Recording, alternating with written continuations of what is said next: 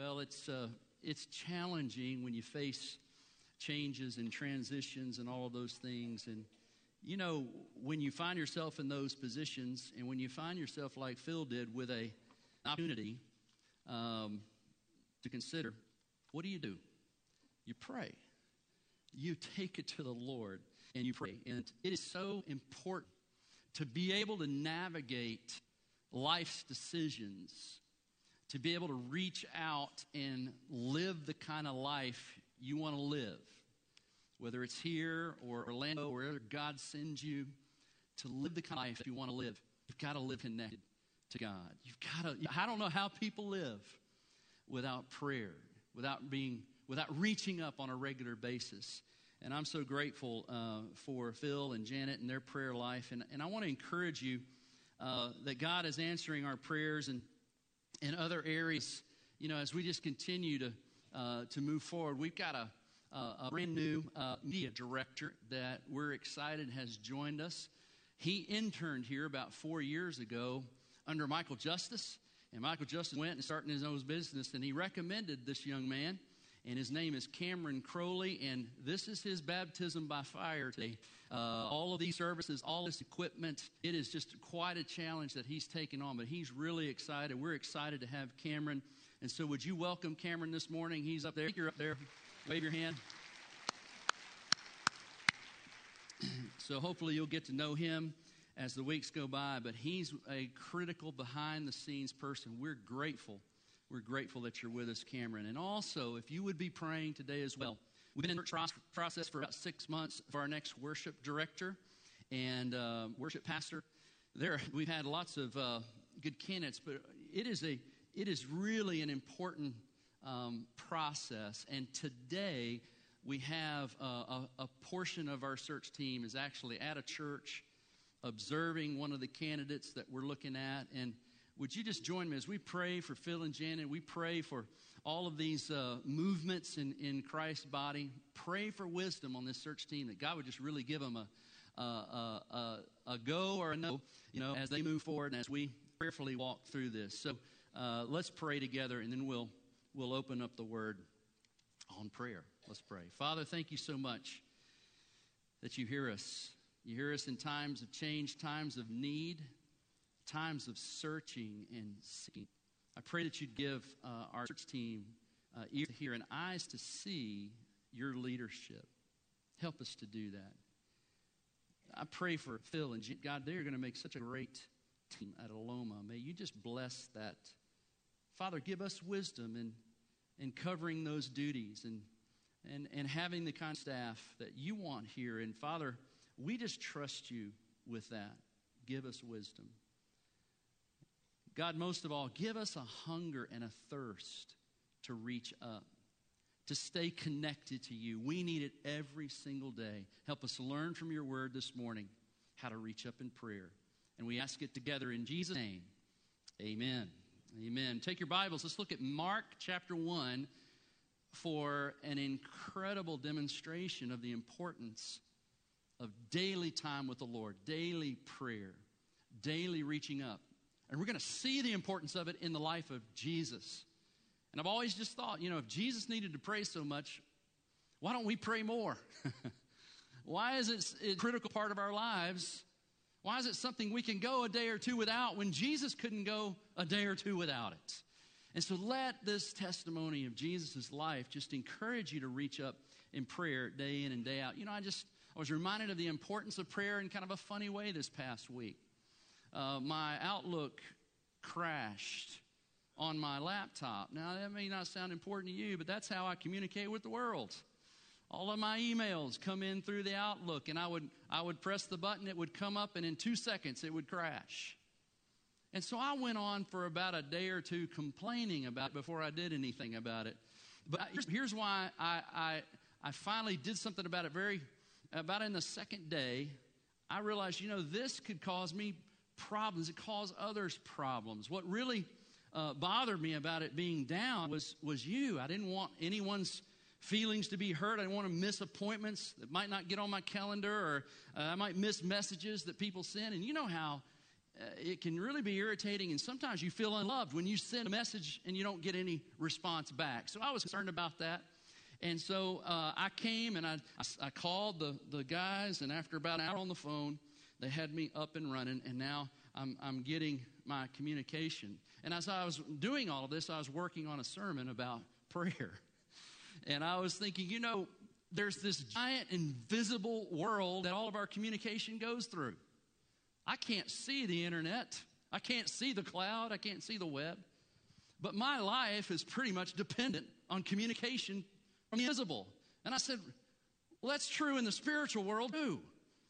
There is this incredible God, and it is important for me to be up and running technologically. And it's hard to be a success in life if we're not communicating technologically. It is absolutely devastating to the life of a believer to not be communicating spiritually. We must remain in contact with the Father. Every resource, everything that we need is basically with Him. It is. All good things come from the Father, and we must communicate with the Father. He has all of our resources, all of our guidance. He's given us so much of it in His Word, and He wants us to just pray the Word and receive and hear Him, and He wants us to commune with Him, and prayer is just absolutely essential. I was reading this week that Jeff Bezos, head of Amazon, is now the wealthiest guy in the world, $105 billion net worth. Wonder if he could spare a little. $105 billion. He passed Bill Gates.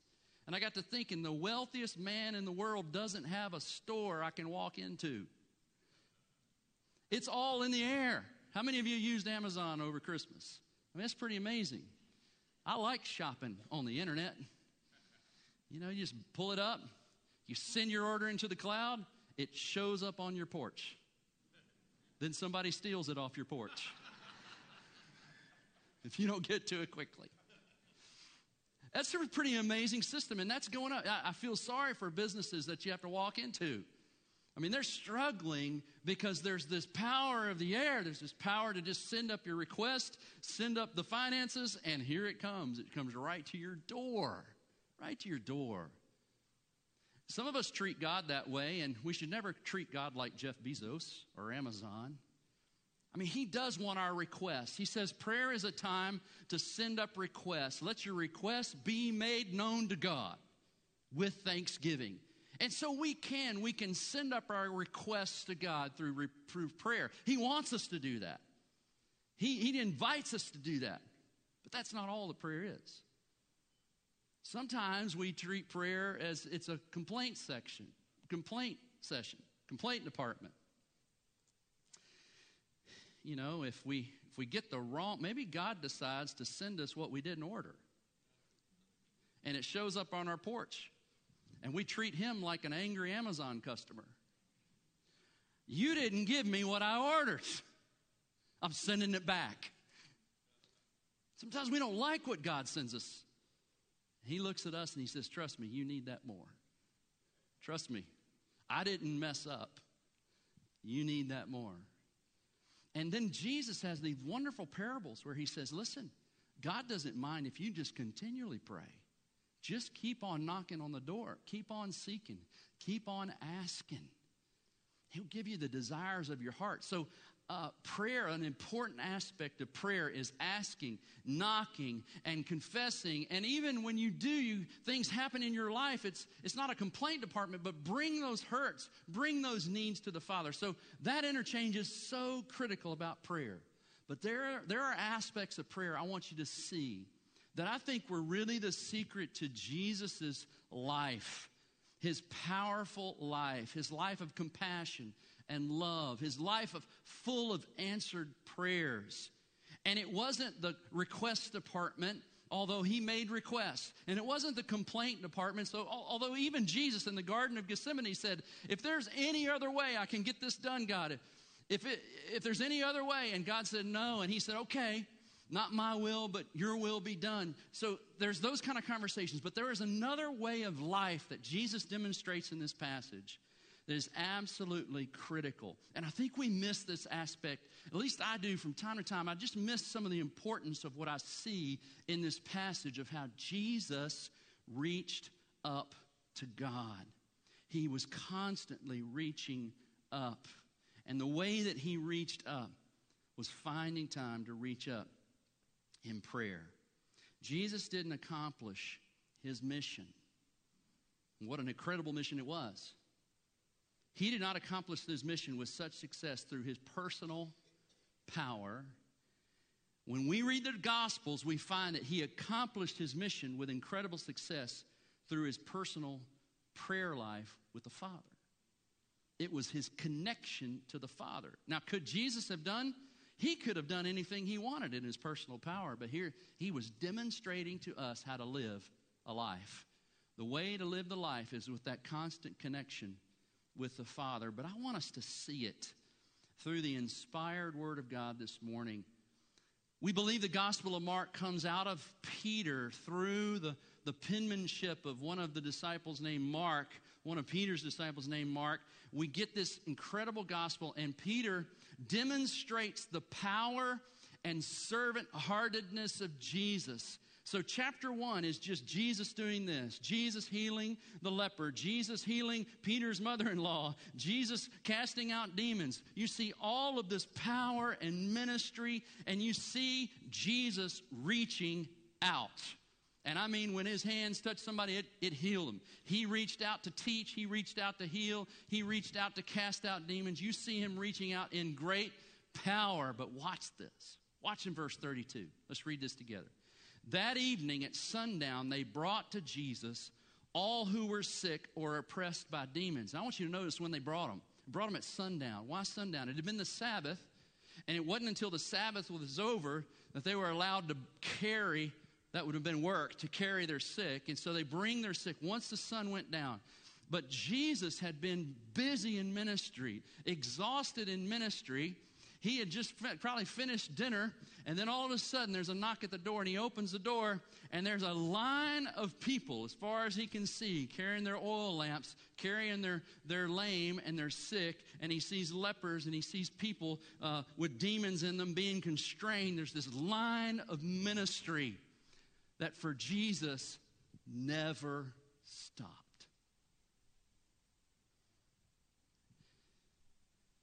Any of y'all feel that way sometimes? It just never stops. When am I going to get a break? Everybody wants something from me. Everybody's got a need. Jesus lived that kind of life too, that you might be living. Well, notice what he did. Verse 33, and the whole city was gathered together at the door, and he healed many who were sick with various diseases and cast out many demons. And he would not permit the demons to speak because they knew him. But here's what happened. After an incredible day of exhausting ministry, then a long night of exhausting ministry, and maybe 2 or 3 hours of sleep, he said, if I'm going to continue to reach out, I've got to reach up. And rising very early in the morning, while it was still dark, Jesus departed and went out to a desolate place, and there he, what? He prayed. You ever wondered, I used to wonder this all the time as a kid, I still kind of wonder, why did Jesus have to pray? Jesus in his full humanity had relinquished the independent exercise of all of his authority, had relinquished it to the Father, and this was all controlled through his prayer life. It was just a demonstration of what human life is supposed to look like. So if we're going to live the way we need to live, we're going to have to pray the way Jesus prayed. In fact, notice how important prayer is to Jesus. He went out to a desolate place. He departed early. He had to get somewhere where those pesky disciples would leave him alone. And they still didn't leave him alone. So look, Simon wakes up and he goes in. We got to get Jesus busy. He's more popular than ever. We got to get him up and get him going. They go and he can't find Jesus. It's like, so where is he? And he gathers the other disciples. He says, we got to find Jesus. Look. Everyone is looking for you, Jesus. And he said to them, let us go to the next towns, that I may preach there also. For that is why I came out. And he went throughout all Galilee, preaching in their synagogues and casting out demons. I love that verse 37. It just cracks me up, really. And they found, I would have put, if I was writing out, they would have found poor Jesus. Jesus just needed some time. He needed some space. He needed to refuel, repair, restore. And evidently he did. They found him. And Peter is like, where have you been? And Jesus is like, I've been where I need to be if I'm going to be who God wants me to be. I've been in prayer. And then he got up and he said, let's go. Two important sayings here that I hope you can take with you. They're sticking in my mind. What we see in this passage and in two more passages in Mark, just Mark itself, we see it in many other places. We see that in the midst of ministry, Jesus set aside, he carved out, but he craved time alone with the Father.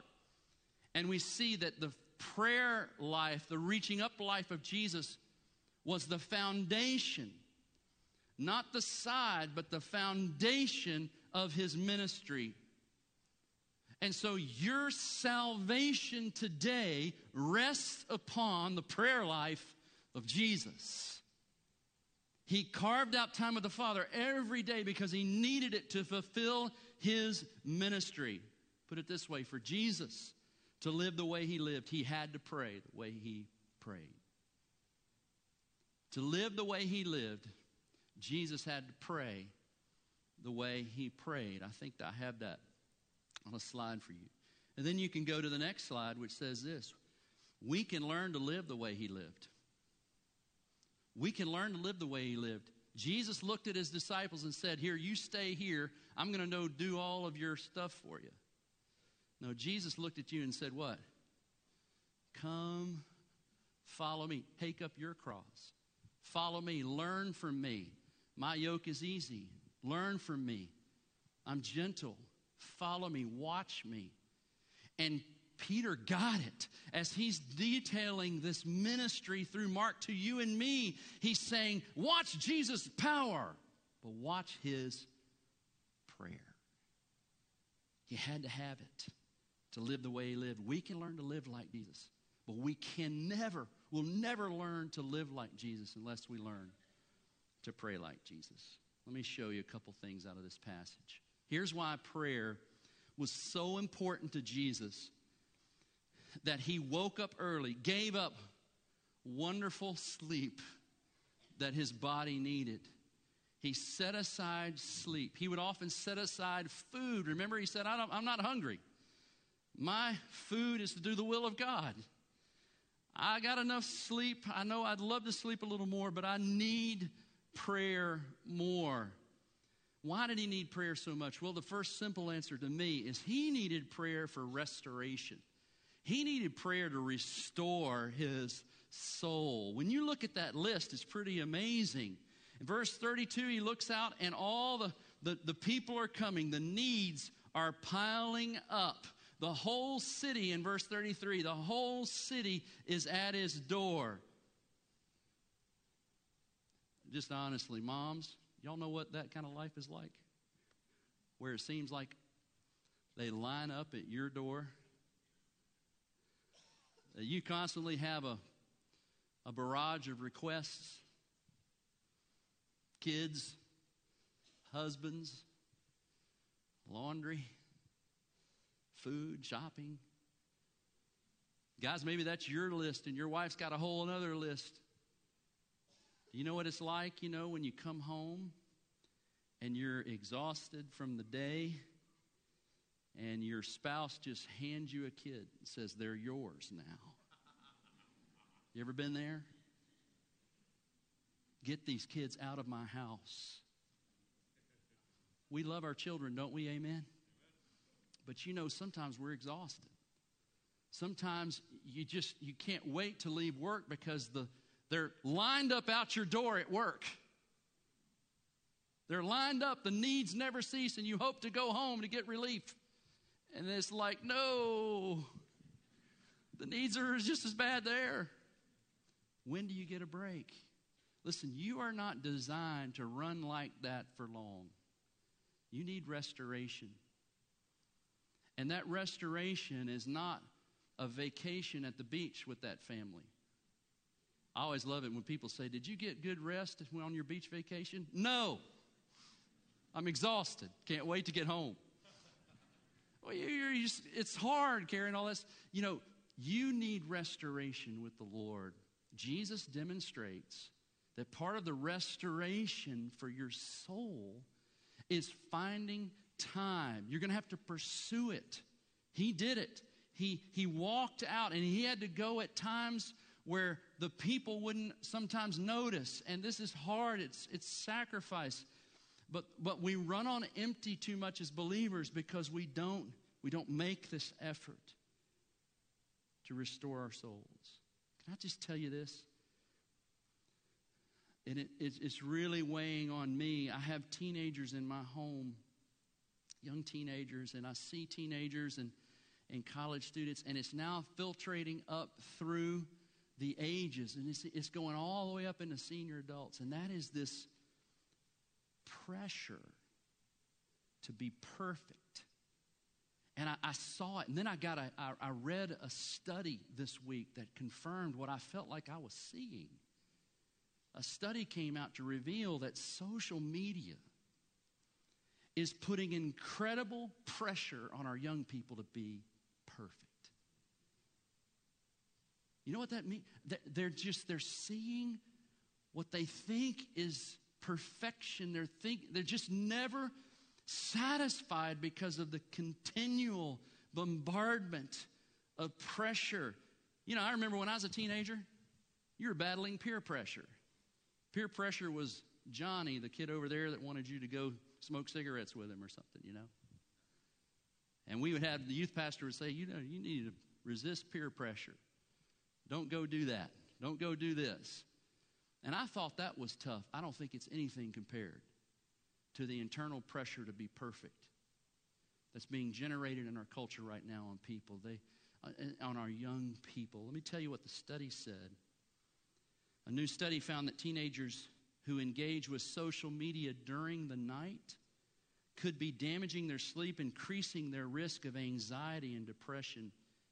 Teenagers spoke about the pressure they felt to make themselves available 24/7.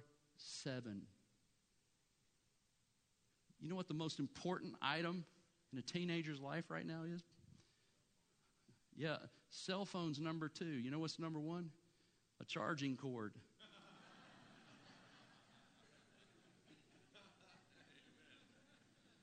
Amen. We go through them like crazy. The biggest fights in the family now are who stole my charger? And you may be right in the midst of that and may not realize what it's doing is it's lining up issues for you at the door. It's putting intense pressure on you to perform and be perfect. And young ladies are even more susceptible to that than young men. But all of them are facing this great pressure. And I say that to say this. At whatever age, the best place to go is to pursue some type of isolation with the Father, some type of prayer. Your cell phone may be charged, but you may be without a charge, empty. And Jesus needed to be recharged every day through time with the Father. And the more he expended, the more he would pursue time with the Father. Martin Luther, the great reformer, said, you know, when things get really busy, I try to get at least 3 hours of prayer a day to make sure I get everything else done.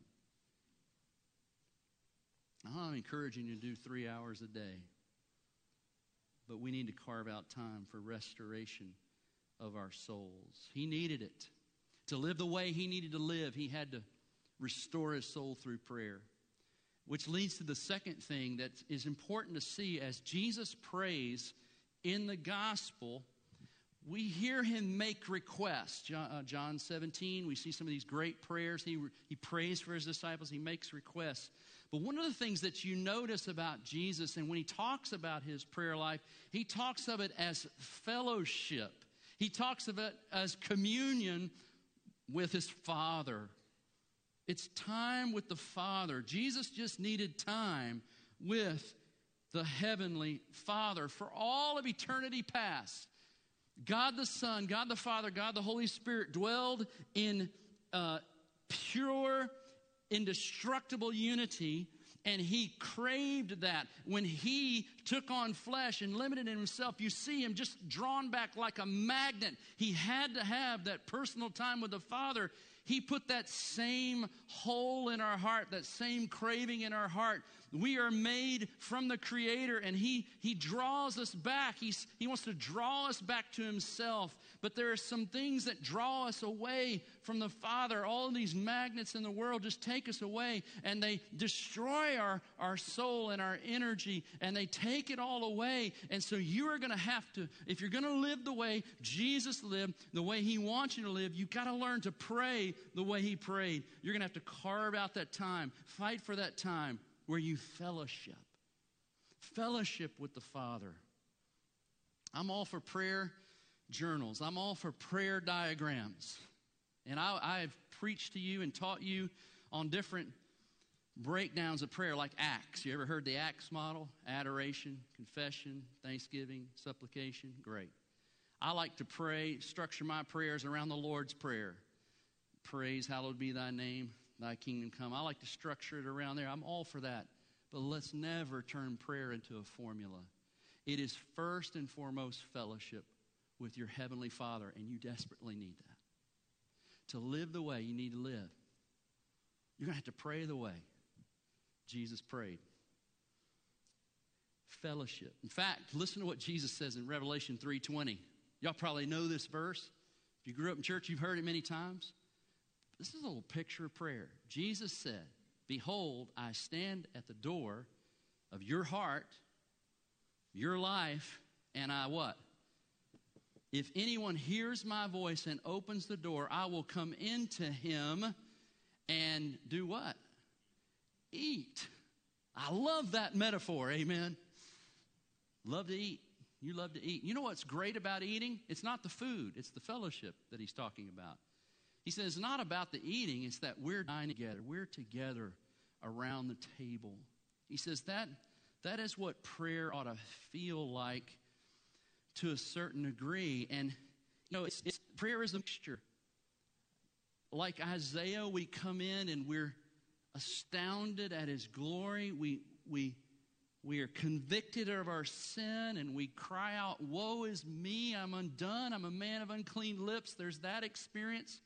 And prayer has that moment when you enter into fellowship with the Father, you know you're aware of those things, but then the Bible says, confess your sins, and He is faithful and just to do what? To cleanse you of your sins, to forgive you and cleanse you of all unrighteousness. And then He says, now, sit here with me. Tell me what's on your heart.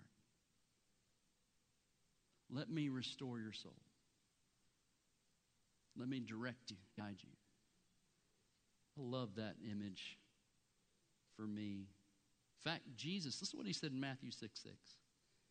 Matthew 6:6, in the Sermon on the Mount, He says, but when you pray, go into your room and do what? Shut the door. Keep out the devil. Shut the door. Shut the door. That was a reference to a song you may have never heard, but anyway. Go in, shut the door. You're going to have to pursue that isolation and pray to whose Father? Your Father. Jesus said, the God of the universe is your what? Father.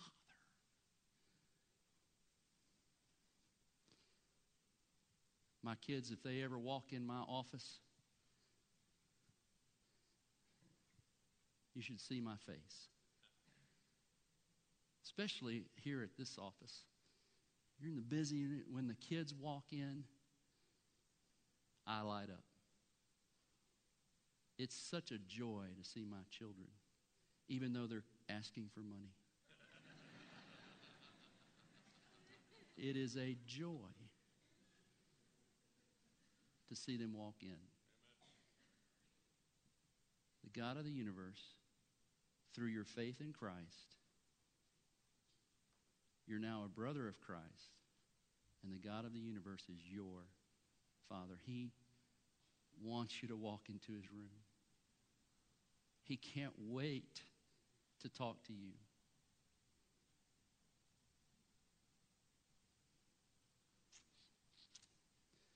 I'm so happy with that. I'm so glad with that. Because honestly,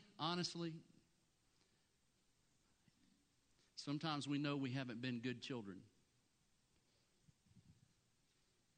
Honestly, sometimes the world just tells you, and Satan's right behind the world, telling you that you are a failure. You better not walk into your Father's office.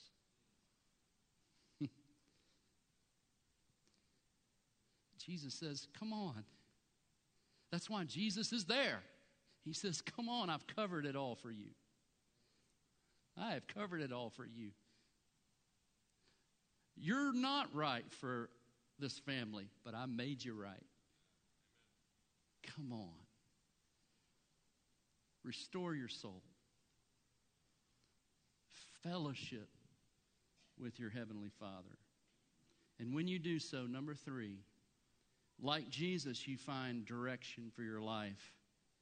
You know, Jesus went in to pray right before he picked his disciples. He went in to pray right before he went to the cross. Jesus was often praying for direction. You say, well, once again, I thought Jesus just knew everything. Well, he did. But in his full humanity, he went like you and I did for confirmation, encouragement, guidance, and focus.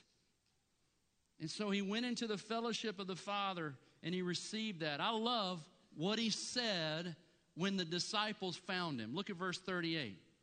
And he said to them, now you just picture, they come in and they interrupt his time, and he probably heard them coming. Here they come, God. Guess it's over. Here they come. And they come in, and he looks and he says, I love these first words. Let's go. Let's go. Where did he want to go? He wanted to go fulfill the purpose that was reinforced in his time with the Lord. He said, let's go into the next towns that I may preach there also, for that is why I came out. Verse 39, and he went throughout all Galilee, preaching in their synagogues and casting out demons. There is so much more to say on this, but it's just throughout the New Testament, we see that for Jesus to live the life he lived, he had to pray the way he prayed. Listen to what he said in John. He said in John 5, truly, truly, the Son can do nothing of his own accord, but only what he sees the Father doing. For whatever the Father does, the Son does likewise. The Father loves the Son and shows him all that he himself is doing. And then he turns and he says this, and greater works than these will be shown him so that you may marvel. He said in John 5:30, I can do nothing on my own. I can do nothing on my own. If Jesus couldn't do it without prayer, without his relationship with the Father, why do we think we can? Let me give you just a few applications, just something to take with you. You might just write these down. One of the things I notice in this text is that his prayer came after he was empty. And I just got to thinking, maybe our prayer lives would grow if our ministry would grow. Our service would grow. A lot of times our prayer life is lacking because we're not emptying ourselves out in service. We're not hungry. We're not in need. We're full of the world. I find that when people empty themselves out in ministry and service and mission, and they're sacrificing themselves for others, they become empty and hungry. And where does that drive you? Back to the Lord. So serve the Lord like Jesus served. His life demanded his prayer life, and his prayer life produced his powerful life. And it's that cycle. But you're going to have to, secondly, pursue solitude. Pursue solitude with God. You're going to have to figure out when and where and how. It might be in your car at lunch. It might be early in the dark before anybody gets up. It might be late at night. It might be a walk in the afternoon when you get home from work. But pursue solitude with God. And when you are alone with God, be quiet. You need times of quiet when you can listen. And when you are talking, when you're talking to God, be real. Get honest. Share with him like you would an earthly father that you trust implicitly. Your heavenly Father can handle anything you say, any problem you have. He just can't handle you putting on the fig leaves in front of him, hoping to hide. He's just saying, come out from back there. I'm your Father. Confess, talk, seek, cry, rejoice in his presence. And then finally, like Jesus did in this passage, the end of his prayer life was, let's go. Let's go. Get going. Folks, is your email down? Is God getting through? Are there messages from him you're not receiving? Are there things that he's got for you that you've never asked for? Do what I did. I don't know why it took me nearly 48 hours. I know why. Because I didn't want to give up that hour. I knew to get my email up, I knew I'd have to sit there in the pleasurable techno department online. And he did. He just took me right through and we're up and running. But I gave up that time disconnected because I was afraid of that little bit of time of healing, of repair, of restoring. Don't neglect your time with God for anything.